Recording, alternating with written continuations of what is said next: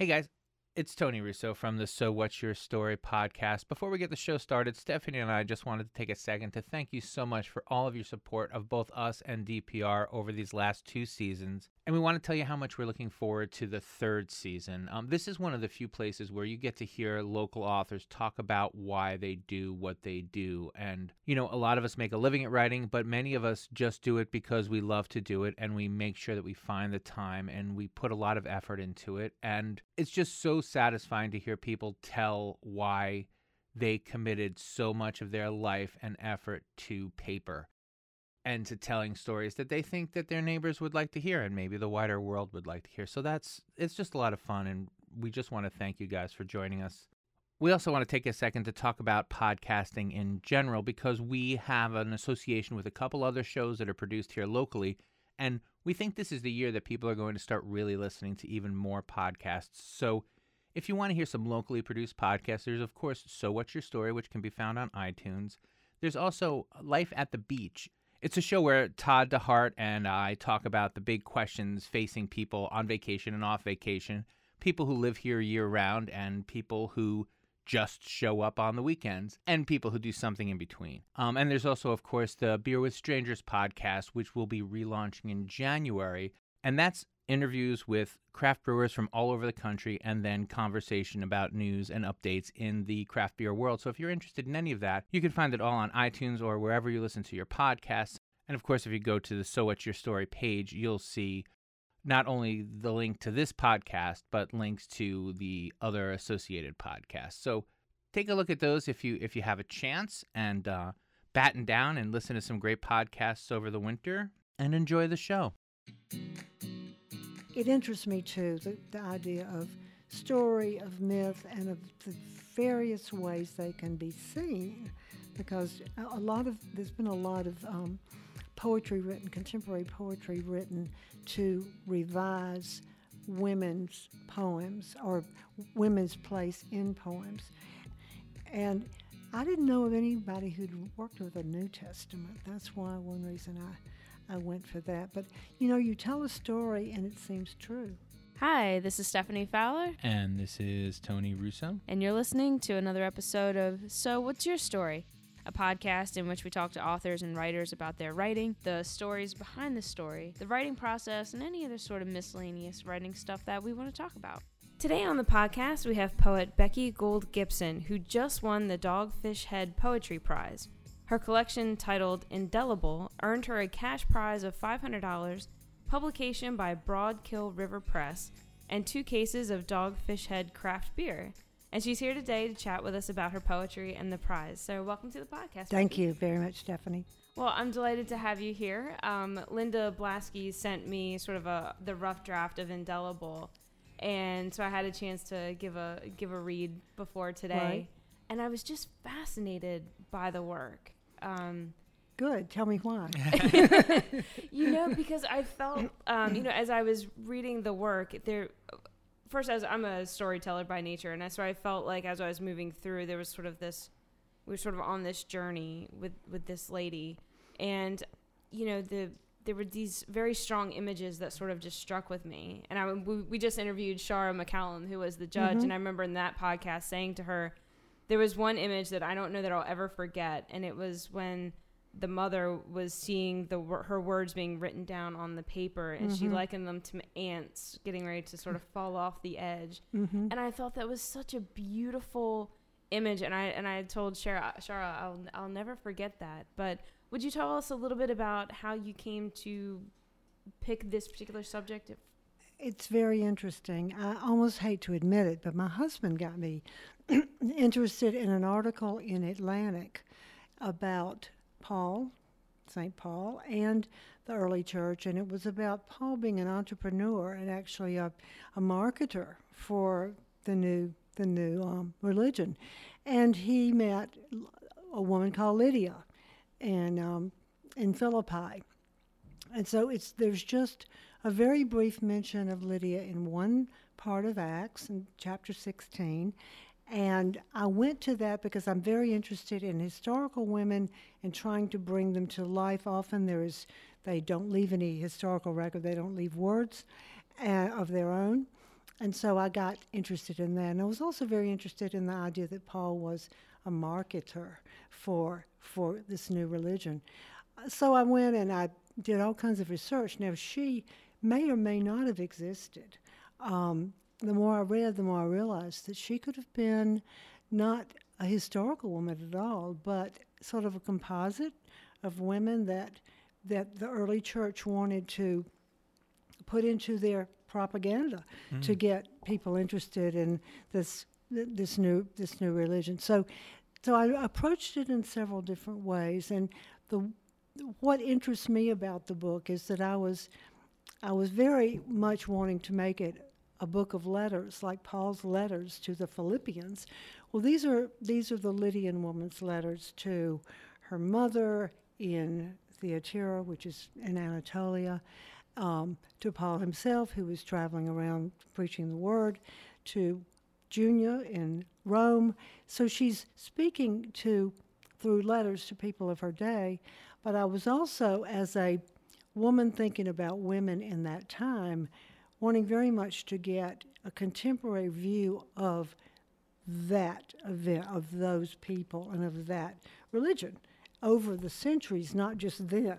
So I came up with this kind of strange conceit, which is to have the woman both alive at the time and also alive 20 centuries later. Somehow she's speaking to visitors to Philippi, and I think I had a lot of fun with that.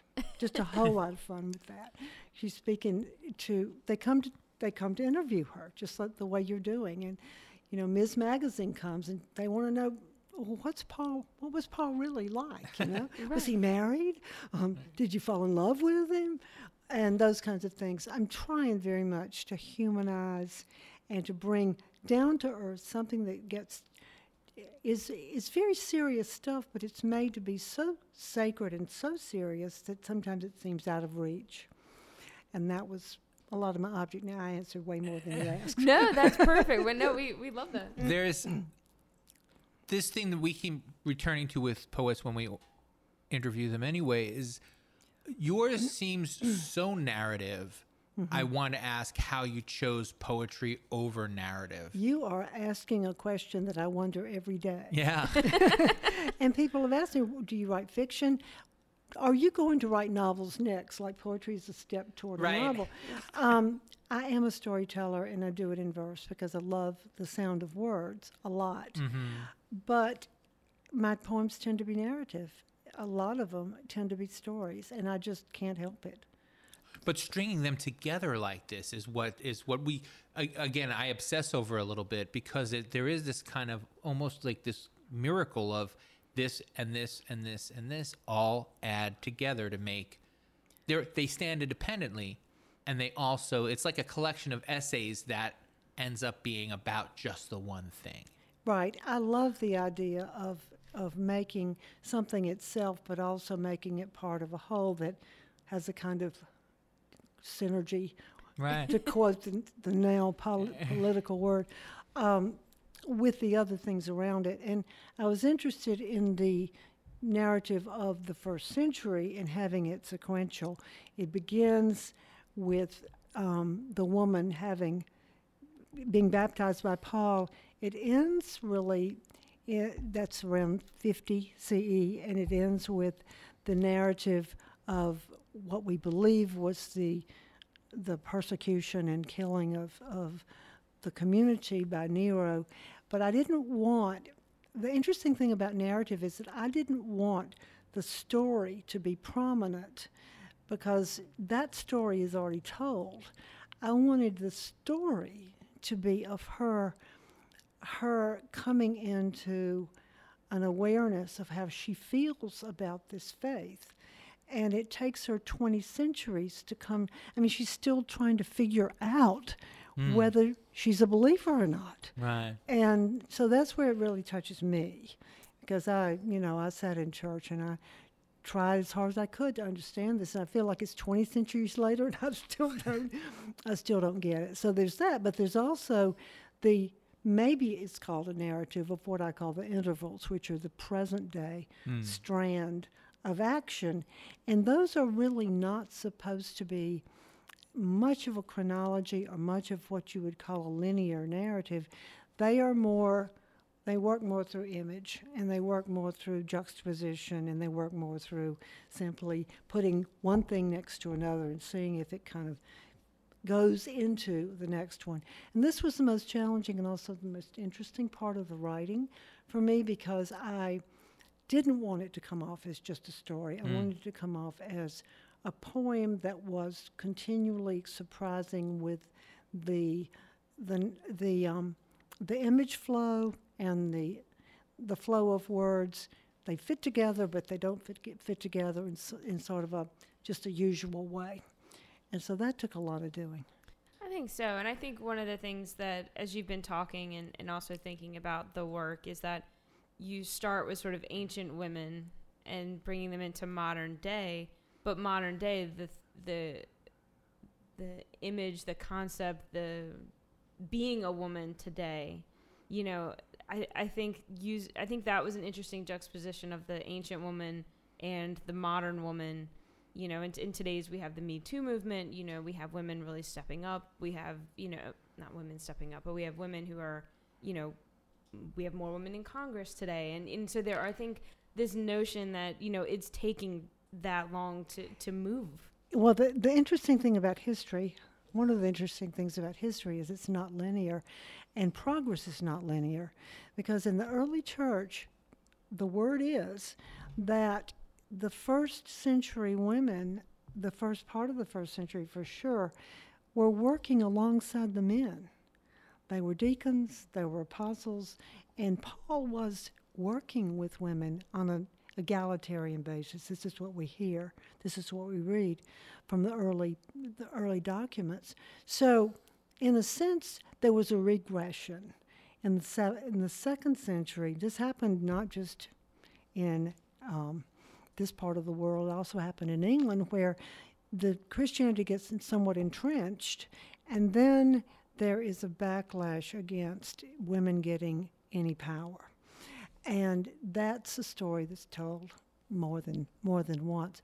So Lydia at one point, or the Lydian woman says at one point, you know, the church has failed you, Paul. The church has failed you because we don't have the women deacons. We don't have the ordained ministers that you would have thought, given your openness to women at the time.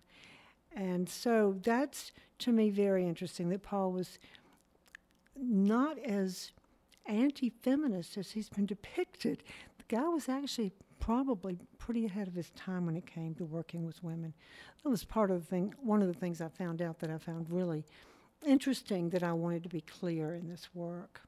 So, just because of where we are, and because of what I do, because my books have been about beer. People would ask, well, how come there's nothing in the history books about women making beer? And I'm like, well, there's also nothing in the history books about women baking bread or sweeping the floor. It was just one of the chores that was done. And then once there was money to be made, we don't need women in this anymore. Exactly, but the women were the home. That was the cottage industry. Women were doing the beer making, right? Yes, absolutely. And along with a lot of other things. But once it became more of a public function, like we need once there was an industrial aspect to it, that's when the men came in. And I'm not saying precisely that there was an industrial aspect to it, but once it was a job, like when you put a job title on it, clearly a woman can't do it, and you have to have a guy. And money's involved. There's exchange of money. There's a hierarchy, and that often leaves women out because they were felt to belong at home. Well, if they're at home, they can be making beer all they want, but don't get them in a corporate setting. You're listening to So What's Your Story? And this week we're speaking with poet Becky Gould Gibson, winner of the 2018 Dogfish Head Poetry Prize. So let's talk a little bit about winning the prize and the decision to submit, because there's so many places to submit and there's so many opportunities, and there's this kind of sense that you need to submit all over the place. So how did you decide to submit to this? Well, it's interesting. This, of course, was not the first time I've submitted this particular work, and it's been, in fact, It's gone through several titles. It's, just this is a fairly recent title. You make a decision based on gut feel and what is available. There may be a lot of opportunities for writers to publish this way, but there are a whole lot more writers than there are opportunities. Right. So it's a hard thing to do. So I figured, okay, first of all, I thought it was kind of funny to be published by a beer maker. I liked that. It was just quirky. Right. And also they didn't ask for a submission fee. And I thought, well, that's nice. That's a change of things. And maybe these people actually have money to publish without, scrounging. And this is a good thing. I also talked to last year's winner at a reading, just happened to meet her, and she said, their editors are really good. And so I thought, well, this is a serious place, and they will work with me. That's a huge, huge thing. You can have a big press and still not get the kind of careful work. Jamie Brown, I'd just like to say a word about Jamie Brown. He's really good, and he's extremely patient and stays with the work. And this was not an easy one to set up. So, yeah.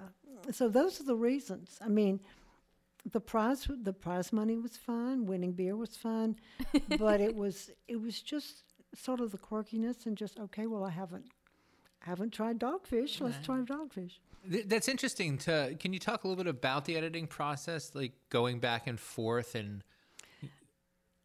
what that was like? Yeah, basically, Jamie did not come in and want to change language or any of that. The language was there. But this book, I had several different formats for it, but it ended up being kind of staggered on the page. It's a ragged look.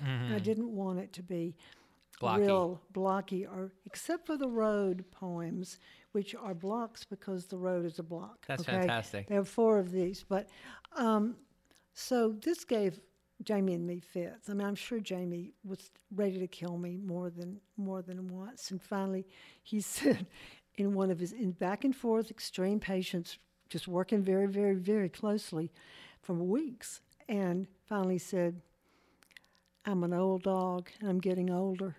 And I said, "I'm an old dog too, and probably older than you." So we have this very good working relationship. And of course, my husband got into that because he simply is a very, very good proofreader. So the 3 of us really did the proofing, and it takes it because things can escape so easily. Oh, yeah. And it's going to be there for a while. You don't want some crazy little mistake to be in there. Right, to ruin your ability to read it. Tony always extols the virtues of having a good editor, and to be able to be open with an editor, and to be able to have a rapport, sort of an amalgamation into a work. It makes I felt that was happening with us, and I just loved the man as I got to know him more through. And I've not met him yet. I guess I'll meet him tomorrow. Yeah. But he's just he's a really good editor. And like I said, I think I said earlier, we spoke with Shara McCallum, who was the judge who picked your work, and because we were saying to her, what was it about this particular work that spoke to you? And she said she loves the notion of myth. And, you were talking about how this Lydian woman is potentially a composite, but and we don't really know if she was or who she was, but to basically to kind of inhabit, I don't want to say a lesser character, but a lesser known character, and to develop, as Tony was saying, sort of a narrative piece, and to do that with poetry.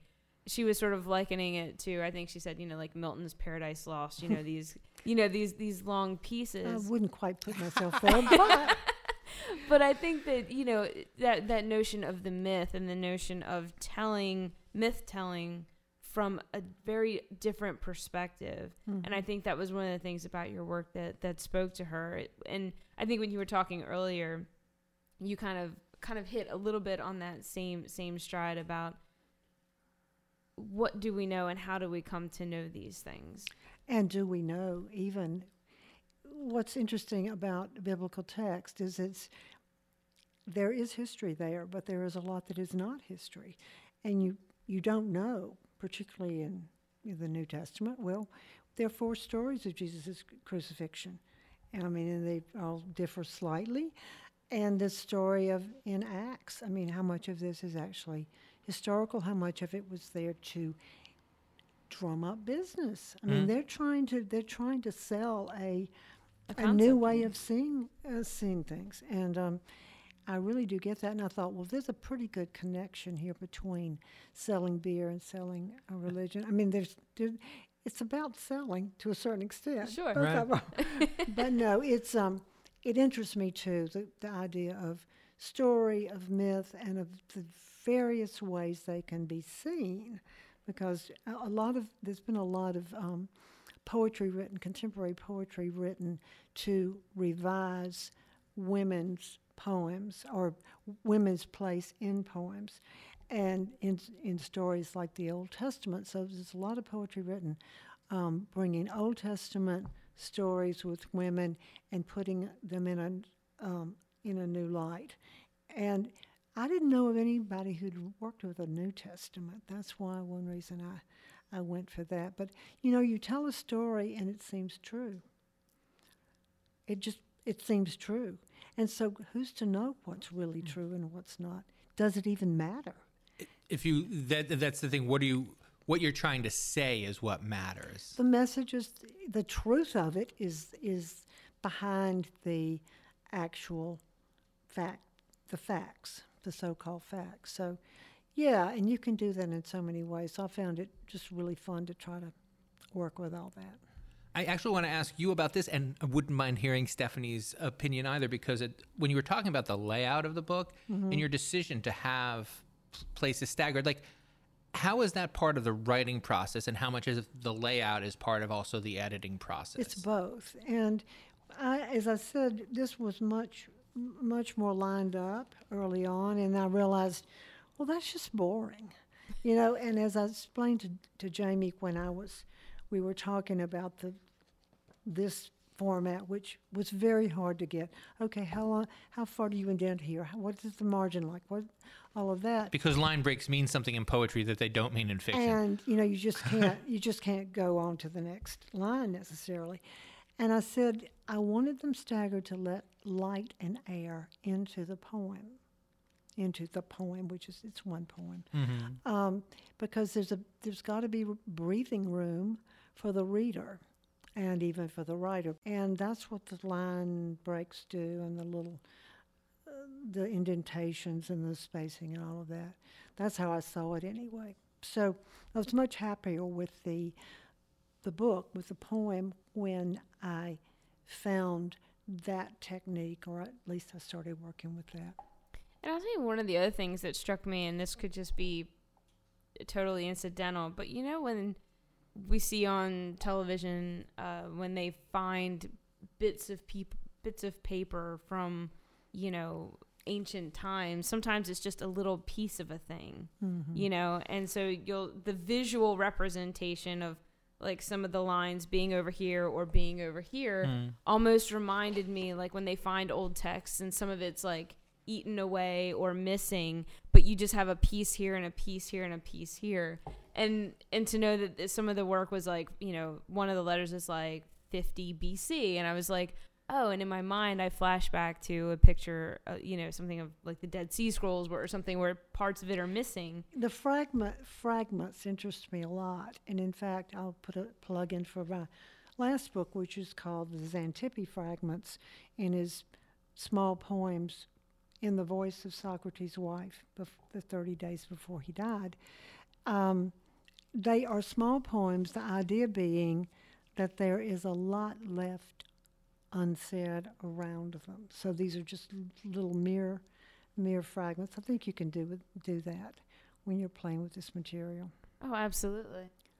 And so now that you've got this, do you have something that you're working on next in mind? What's interesting you now? Well, that is an interesting question, because I feel like this is the third of a trilogy of similar books. And I'm done with that part of my thinking, I Right. believe. The first one was of Hild of Whitby, 7th century abbess, and there are stories there that are told. Then Xanthippe, and then this one. So there's a kind of wholeness about the group of books. Mm-hmm. Frankly, what I'm working on now is nonfiction. And that is a huge leap for me because I'm thinking, no, I'm a poet. I can't write nonfiction. Well, what do you think? I think maybe I will for a while and do that. And who knows what next? Who knows? But I think the richness that poetry brings, the richness of language that you invest into poetry is going to bleed into nonfiction, which I can imagine would be phenomenal. Well, that's what I'm finding is I've written one piece that I like so far. And what I'm finding is that there's all the opportunity for using image, metaphor, and all of that, but you also have more room to explain things and not just leave them so much to chance, because you can get really elliptical as a poet. You just think, what the heck is she saying?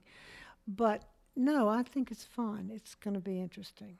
Yeah. Stephanie started the last show we recorded with that very sentence that you just spoke. What is that? What is that it? she prefers to write nonfiction because she has room to stretch out into. Yeah. You're listening to So What's Your Story? And this week we're speaking with Dogfish Head Poetry Prize winner Becky Gould Gibson. You can find out more about Becky and the prize on sowhatsyourstorypodcast.com.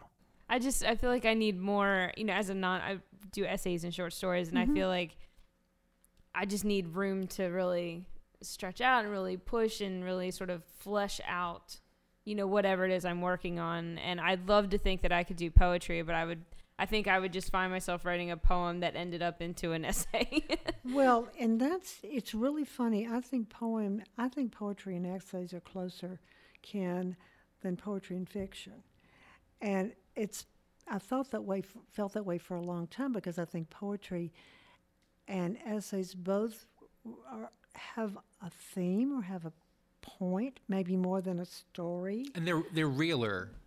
They can be. I think because you have to, even in what would be considered a fictional type poem in your work Indelible, you have this reality that you're trying to communicate in a very specific in a world that we all know, not in a world that we all imagine. Exactly. This could have happened. It's not Right. like it's not the same as fiction where it's from whole cloth, Right. Yeah, and it doesn't really interest me to write a piece of fiction in a contemporary about now, but I really liked having the juxtaposition of the contemporary and the ancient in this book. It interested me to do that kind of oddness, I guess. And obviously it worked. Well, that's to be determined. Well, I think when you're sitting on 2 cases of beer, I think you know for sure it The won. beer makes its own case, doesn't it? So What's Your Very good. Story All was right, well, produced by Stephanie, now Saltwater this is the part Media, of the show an where you indie thank book the guest. publisher in Oh Berlin, my gosh, Maryland. Becky, Visit thank you us so much at for sitting down and talking about your work with us. Well, it's very sowwhat'syourstorypodcast.com, easy where you can find to past talk with both of episodes, you. I guest bios, appreciate your show notes, and openness all and sorts of fun kindness stuff. and- You can subscribe to the goodwill. podcast on Thank you. iTunes, Radio Public, Stitcher, or wherever you get your podcasts. And remember, take a second and give us a great review. Tell your story.